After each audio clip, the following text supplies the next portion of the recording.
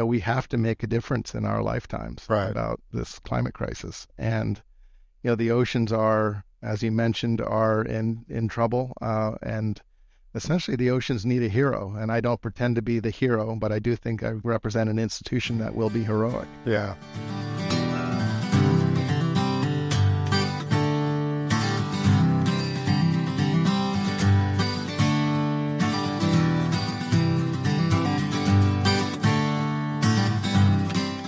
I'm Todd Harrington, and you're listening to the Gray Matters podcast. Along with my co-host, Tony Hoyland, each episode explores a special guest's lifelong passion. There'll be a bit of nostalgia, but mostly it's our guest's personal story of how they discovered their passion and how it evolved over the years. Welcome to the Gray Matters podcast.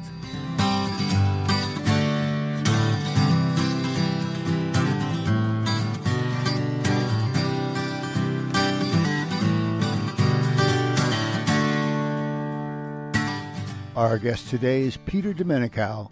He's the president of Woods Hole Oceanographic Institution, the world's leading independent nonprofit organization dedicated to ocean research, exploration, and education. He's a marine geologist and a paleoclimatologist. Before Woods Hole, Peter was a professor in the Department of Earth and Environmental Science at Columbia University, where he also served as Dean of Science for Arts and Science faculty. Without further ado, Peter Menocal. Hey, Peter. Hey, Todd. Nice to see you. So good to have you on the show. So before we get started, you'll hear a voice chime in from time to time. He's a musician, a professional voiceover artist, and someone you might call a creative miracle of science in his own right. My co-host, Tony Hoyland. Hey, Tony. Hey, Peter. Nice to meet you. Nice to meet you as well. So on the show, we're going to talk about Woods Hole and all what you've done, but a lot of the show is about people's passion, their calling, the journey, their ups and downs. So I'm going to go back a little bit. I know you talk about what you're doing now, but I want to talk about a little bit, when did this passion for the water, ocean begin? I know many of us grew up swimming and surfing and all that, but something happened different to you, and when did that kick in, if you want to go back?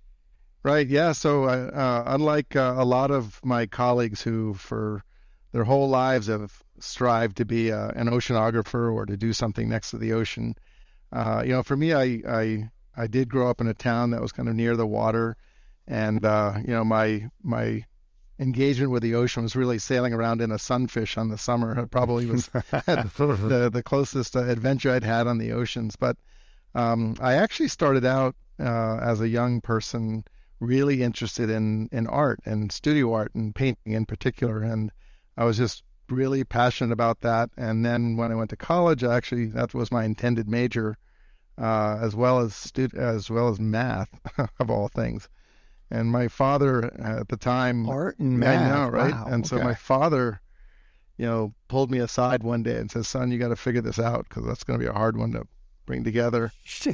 And so I did what any teenager would do, is I went hitchhiking.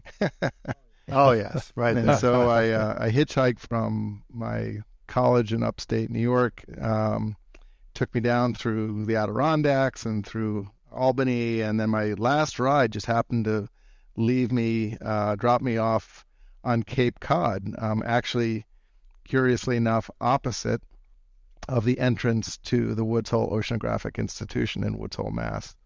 Wow. And so at age 19, I was there looking at the entrance to this campus, and I was like, I'd never known what a research campus would be like or what a life and science would be like. I just wanted to go in and wash my hands. So I walked in, and there are all these signs saying, no trespassing, because at the time they were doing a lot of Navy work. This was in the late 70s. Right.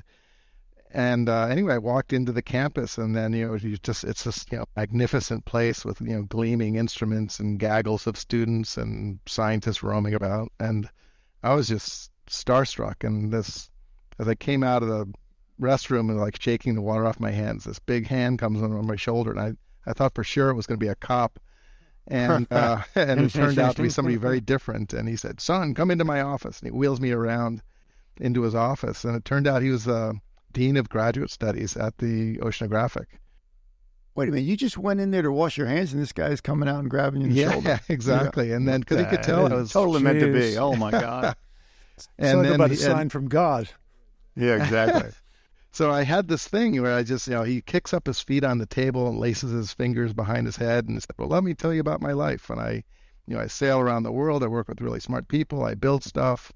My time is my own. I can wear whatever I want for clothes. I can, I just sort of sketched this life that I had never known about. It's like door number 3 being presented. Wow. And so I walked out of the building that day and said, this is what I'm going to do. And that's what I did. Oh, my God. I didn't. That's an so amazing cool. story. To Like shift out of in the fact blue. that exactly. And the fact that this guy, you can walk into any place and who's to say the main guy's going to grab you and take you to his office? That's wild. Yeah, I always actually. wonder, what if it had been at 7-Eleven instead of the Oceanographic? There you go. Well, the fact that you found your way there, and I guess that's been your journey because you were at Columbia and did that. So but your eye was on that main goal. You think for forever to end up there? No, not at all. I was totally happy at Columbia. I'm a pretty loyal guy, and I was there for 33 years, and they were my only employer. I got my PhD there, and then basically I came up from the mailroom, and my last job was Dean of Science. Wow. That's amazing that you were that long. And but obviously you kept in touch with them because they reached out to you and they needed somebody to take over, or how did that happen? Yeah, so the Oceanographic is 93 years in existence, so it's almost a century old, and there have been 10 other directors prior to my taking on this role. And the Woods Hole Oceanographic, it's the largest independent ocean science and engineering institution in the world. Wow. And it's this place of storied, ocean science history. Entire textbooks have been written on this campus of basically what we know about the oceans, and so it's a really remarkable place that way. Yeah. Well, I was reading obviously all about it, but your focus, you kind of encourage your scientists and engineers to push the boundaries of knowledge, it says, about the ocean, because you really had to reveal its impact on the planet and lives. I see that your focus is on the ocean and its complex connection with the atmosphere, land, ice, seafloor, and life, including humanity. So I like the fact that, when you took it over, when you got there, it's been going on for a while, but I found it interesting how the dramatic importance of this has changed drastically since before you got into this business, because now you guys see, I read, it's like the health, and it's like the ocean's like the hero in combating the climate crisis. It's really something so critical to the health of our planet. But when I was thinking about your journey to get to where you are now, it's changed so dramatically because a lot, it's with pollution and climate change, it's become more and more to the front stage, if you will, of what we need to focus on. So you must be just the go-to guys for a lot right now, correct? Yeah, we are. It's always been sort of the focus point of research and the sort of go-to institution for anything oceans and climate. And, anybody, even a non-oceanographer who sort of thinks about the planet, just imagine that image of Earth from the surface of the moon that was taken. And, it's a blue planet where roughly 2/3 of the surface of the Earth is water. So it's not surprising that pretty much everything that we value living on this planet actually has its origins in the oceans. And, every drop of rainfall that we drink or that nourishes our crops, or, the coastlines where 1/3 of the world's population live, or, you can go on and on. The food, 20% of the protein comes from the oceans. So it's, in every way, the oceans are kind of essential for human existence. I think there's a number, I think it's 90% or just shy of 90% of all trade travels on the seas. Wow. Okay. So the fact that you kind of, dare I say, stumbled into this career, when you look back, after the stumble and you were actually doing it, what's different about you as a 20-year-old in this field versus now? What is some of the things you've learned and the changes? Obviously things have changed a lot, but you, Peter, the journey. Yeah, I'd say it's it was really an actualizing career decision for me. It was something that, what attracted me to it was not just studying nature and studying the oceans, which you can't help but love, but they're really, really hard. The science of oceanography, the science of climate, is really difficult because it involves all of these core, what we call fundamental sciences: math, physics, chemistry, geology, engineering. And so you have to be conversant in all those, but then at the same time, you have to kind of be able to think across disciplines to link them all.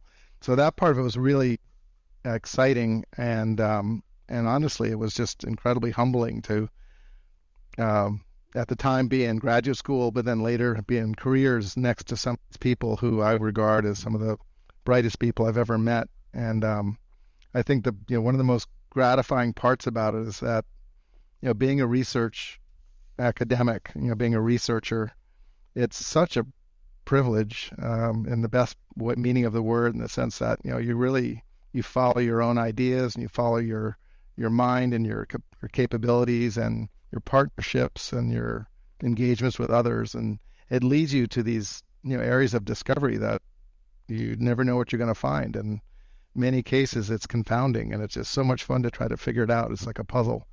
And so, one of the great things that I liked about it was you are on this journey and you're never quite sure where it's going to take you. You wake up every morning wondering what it is that you're going to discover, and invariably you discover something that oftentimes you can't figure out. Yeah. So the younger version of you is still as fascinated with it now as what you're doing. It's just keeps evolving, obviously, but you're just as excited about it as you were back when you started. Yeah.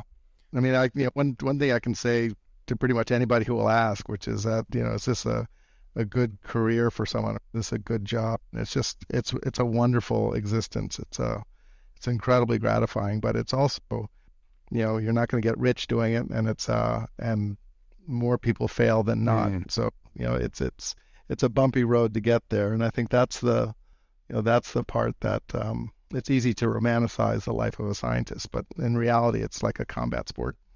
Just wondering, Peter, do you still paint? Do you ever find time to paint? I did for the longest time. I did, throughout graduate school and throughout my sort of first 10 years. And then, the minute I started taking on these administrative roles, I guess about 10 years ago, I started taking on, as department chair and then some other things. And the minute you take on those things, they're just so all-consuming that, at least for me, I wasn't able to balance that. And that's really just my own failings as a human. I think I just need to make time for it. Looking back now, I mean, I sometimes ask guests, could you imagine now doing anything else? And if so, would then you have pursued a career in the arts, you think? Or I think if I could dial myself back and have the freedom to do what, I wanted to do, I think it would have been music. But, that's saying that with absolutely zero talent in music. But so you mentioned earlier with the guy who dragged you in at Woods Hole. You've obviously traveled all over and met incredibly interesting, brilliant people along the way, correct? Yeah, it's that's one of the best things about the job as well is when I was first doing my work, most of my research on the oceans were off either coast of Africa, so off of West Africa and East Africa, and then along the Southeast Asian margin, and then in the North Atlantic. And, in the course of doing that, you travel a lot, and you not only go and give talks in other places, but you stay with people and you stay in their homes and you get to know them and know their cultures. And that's another side benefit that I have to say I didn't anticipate at all, but it was just the wonder of meeting people in their own environments and seeing how people live their lives in different places around the world. I did quite a bit of work in the Middle East as well. And why? Some of the desert cultures are some of the most welcoming, humanistic individuals and groups of people you'd ever want to meet. So, I can't help but think about when I talked earlier about, the changes with the ocean, and obviously things are very different now with our waters and things. So what is your biggest concern right now? Are you feeling that there's hope and things that you're finding that we can hopefully turn things around to some extent? Yes, I do. And I'm not only out by nature, but also just kind of based on what we know about how the planet functions, and how much time we have to turn the ship around. I am optimistic. Good. There's a lot of reason for optimism, both from some really basic technical analyses of how rapidly renewables are engaging, and how rapidly they're overtaking new generation from fossil fuel plants, for example. But aside from that, the call to action, both in terms of decarbonizing the economy, which always has to be job Sure. number one. Yeah. But then, one of the most surprising things that I read recently was in so called the Intergovernmental Panel on Climate Change, the IPCC report that came out, the sixth report that came out last year. There was one line in it that was just arresting for me, which was, the quote was, all pathways that limit warming to less than 1.5 degrees centigrade require carbon dioxide removal. Now, that was not true a decade ago. It wasn't true 10 years or 20 years ago, but it is true now, which basically means we have to develop ways to remove carbon from the atmosphere at the scale at which which is measured in billions of tons. And that's an impossibly large number for anyone to really get their head around unless they know what it is. Wow. But it's, the impressive thing is that the oceans have the tremendous capacity to take up carbon. The oceans have about 50 times more carbon in them as a reservoir than does the atmosphere. Mm-hmm. So you could actually take the entire excess carbon dioxide problem that is the whole thing that we're worried about in climate change, right? The whole thing. If you could take that carbon that we put into the atmosphere and mix it in the ocean uniformly, the ocean would barely even know it. It's about 1% of the total ocean reservoir.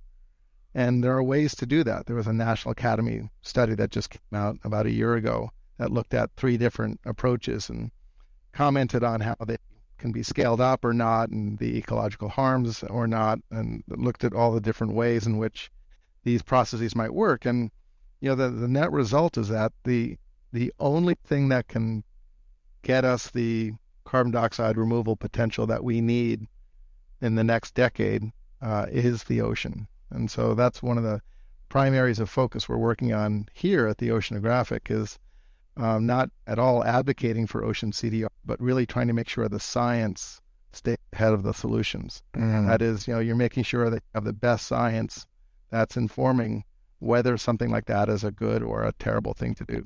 Yeah. One of the reasons why I am optimistic is that I think we are getting to the point of weighing those risks with action. And it, in every measure, anyone who's looked at this, the action is far less costly than the delay of action. Okay. That's good. So I often ask people, it's pretty clear you're passionate. Why do you still do it? Because of you're involved with the change. I mean, that's it. It's something different than just having a passion for a job or a trade. This is something you do this because you know you can make a difference. Is that what is behind what drives you still to? Yeah, I mean, it's a thing to kind of go back to the, I was at Columbia for 33 years, and it's a good question to ask, why did I leave? Mm-hmm. And it wasn't because I wasn't happy there. I left Columbia, and not only did I leave, but I gave up tenure, and I gave up a named professorship, and I gave up my dean position. I gave all that up to take on this role as being president of the Woods Hole Oceanographic for really, one reason, but that reason is an umbrella reason for a whole bunch of others, which is that, we have to make a difference in our lifetimes about this climate crisis. And, the oceans are, as you mentioned, are in trouble. And essentially the oceans need a hero. And I don't pretend to be the hero, but I do think I represent an institution that will be heroic. Yeah. Wow, that's amazing. I mean, it's almost, and the fact that it is Woods Hole, it has come full circle from that day. You're washing your hands in there. That's just pretty incredible. It is remarkable. I mean, sometimes I reflect back on that, and it's just, I can't really give a sensible explanation for it other than fortune. I mean, along this, besides what you do, we often what did you learn most about yourself? Because you during this journey, I mean, not in Colombia now to Woods Hole, not just about the ocean, about what you as an individual you're drawn to. I mean, not just the ocean, but what have you learned the most about yourself in this journey? I mean, that's a great question. I mean, I think the biggest lesson I've learned is the value of persistence. I really believe in something, whether it's another person or a piece of music or some other larger outcome that, as you apply yourself to it, you'll constantly be beaten back by, short-term defeats, if you will. But the persistence of it or persistently weighing in, stepping up and coming back to it informs kind of new directions that themselves become more valuable. And so, I think that the journey for me has really been about, why am I really doing this? And, when you're a young scientist, it's writing scientific papers and making these discoveries and getting research awards and having students and kind of building up your group. And then, that morphs into, what's the really big thing that I want to do in my career scientifically. And then that morphs into, for some people anyway, how can I be useful to my community or to the world? And then, ultimately, if you're given an opportunity like the one I've been given here, you get to ask a bigger question, which is, how can an institution like ours, as well as the other leading oceanographics around the world, how can we collectively work together to really try and make a difference on the time frame that we can? Yeah. And that's where we are right now, and that's been a really gratifying thing. So, for me anyway, I traveled from I'd say very immediately fulfilling egoistic things to something that kind of is more akin to a spiritual journey or something. Peter, I'm curious, prior to joining Woods Hole, when you were at Columbia, I know you were the Edison Professor of Earth and Environmental Science and the Dean of Science. Was your primary focus oceanography at that point? I'm what's called a marine geologist. So oceanography has 4 key disciplines, maybe 5 actually, but it's biological, geological, physical, and chemical oceanography. And then the 5th would be engineering. And I was in the geological realm, which is I basically got my PhD was in geology, and what's cool about the ocean bottoms is that they're carpeted with very, very slowly but constantly accumulating sediments that are delivered from rivers and from dust storms, from wind systems, and those sediments accumulate about an inch every 1,000 years or so. So they're really slow. If you go through the whole depth of the sediments on the bottom of the seafloor, if you take a sediment core, let's say, from that, those sediment core can go from 0, which is today at the very surface, to hundreds of meters down, which can get you like 100 million years in the past. Oh my God! Wow, that's fascinating. The cool thing about it is that it gives you this continuous encyclopedia of Earth history in the oceans. Did you, before technology got advanced, back a little before Woods Hole, did you, Peter, go diving a little deeper? Or was it been all technology since you've been doing this, kind of doing this study? And were you down in there with the whole gear on ever?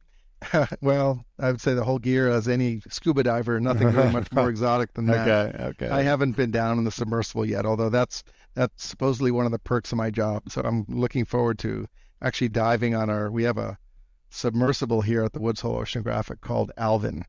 It's a famous diving vessel that was the one that actually found the Titanic, for example. My God. Wow. Or you may know about these tube worms that live in the bottom of the ocean, that this whole ecosystems of crabs and clams and tube worms and algae that actually they don't live off of sunlight. They don't have any connection to photosynthesis. They extract their entire life energetics using chemicals that are coming out of the ocean, out of these vents that are in the bottom of the ocean.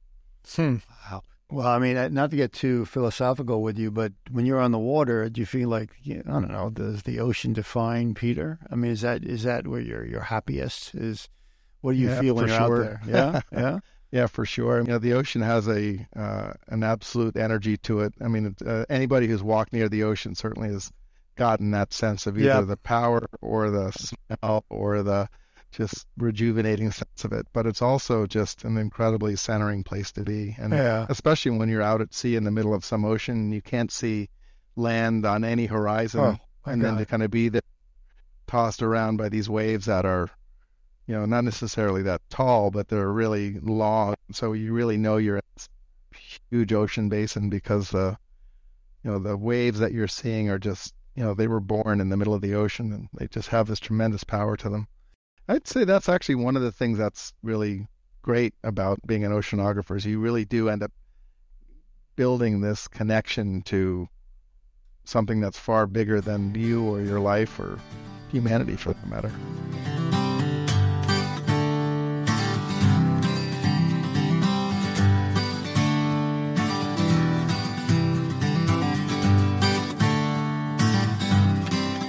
So what does the future hold for Woods Hole and you, Peter? I mean, I know it's a big statement. You got projects you can't share, top secret, but like what is the plan? No, actually, this one's a pretty wild. Actually, I've been in the job almost exactly 2 years to the day, within a couple of days. That flew by. And one of the first things I wanted to do was to help us develop a vision together for the institution. What do we want to do for the next decade? Mm-hmm. So this is kind of an answer to your question. It can sort of be summed up in a single word, which is courage. And it's the courage to pursue these sort of really big, grand challenge questions that humanity and everyone is asking about, how can we advance our understanding of the oceans and climate and how it impacts people rapidly enough to make a difference, the kind of difference that we need to solve the climate challenge. And so what was great is the institution got behind this kind of larger destiny to really find ways to work together to pursue these really big questions about, how is ocean warming affecting phytoplankton growth in the ocean? How can we save coral reefs? Is the big ocean overturning circulation going to stop? Or, what are the conditions under which it might be threatened? And so there are all these kind of big kind of planetary scale questions that we're kind of standing up to right now. And it's really exciting to see a place like this move in that bigger kind of coordinated direction. It's a little like a moonshot. Yeah. That's incredible. Well, any final words around your journey you just want to share with listeners? I mean, remember, this is The Gray Matters, and it's about people and trying to maybe make some changes whenever in their life. And any thoughts, words of wisdom, not necessarily about the ocean, about Woods Hole, about your journey that you want to end with? Yeah, I mean, I guess, I've been thinking about this myself in terms of, as you get older and your perspective on your life and your role in the world evolves. One of the interesting things that I became aware of, in part because of a good friend of mine reminded me of it. She said, Peter, most of our friends who are our age are retiring. Why did you step into the breach to, commit to a long time running, taking on this big job and this big responsibility? And, I never really quite thought of it that way, but it did kind of give me a big wake up call. Yeah. It's like, that's right. I want to make best use of this time. And, so what I found was really gratifying about my own particular journey, or I guess startling in a way, is how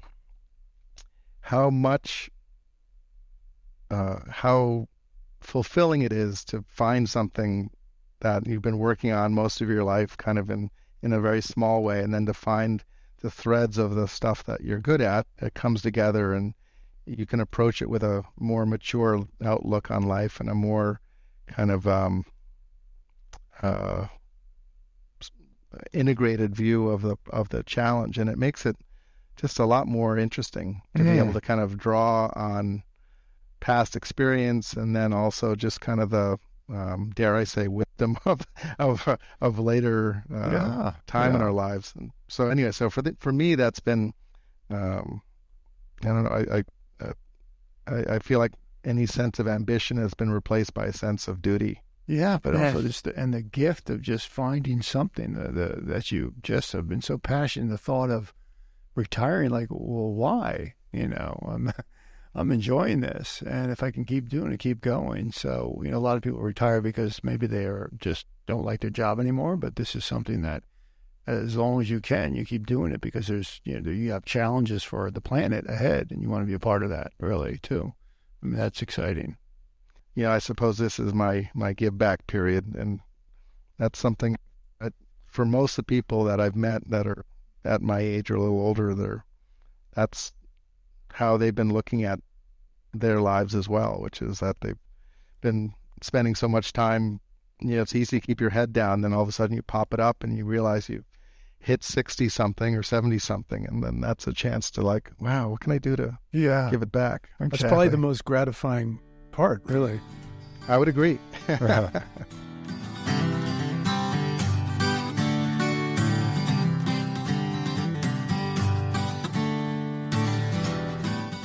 I hope you enjoyed this episode of the Gray Matters podcast. Please rate and review it, and be sure to tell your friends too. For more information about this podcast, go to thegraymatters.org, and please subscribe to The Gray Matters wherever you get your podcast.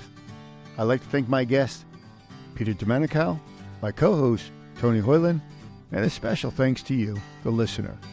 I'm Todd Harrington. Until next time.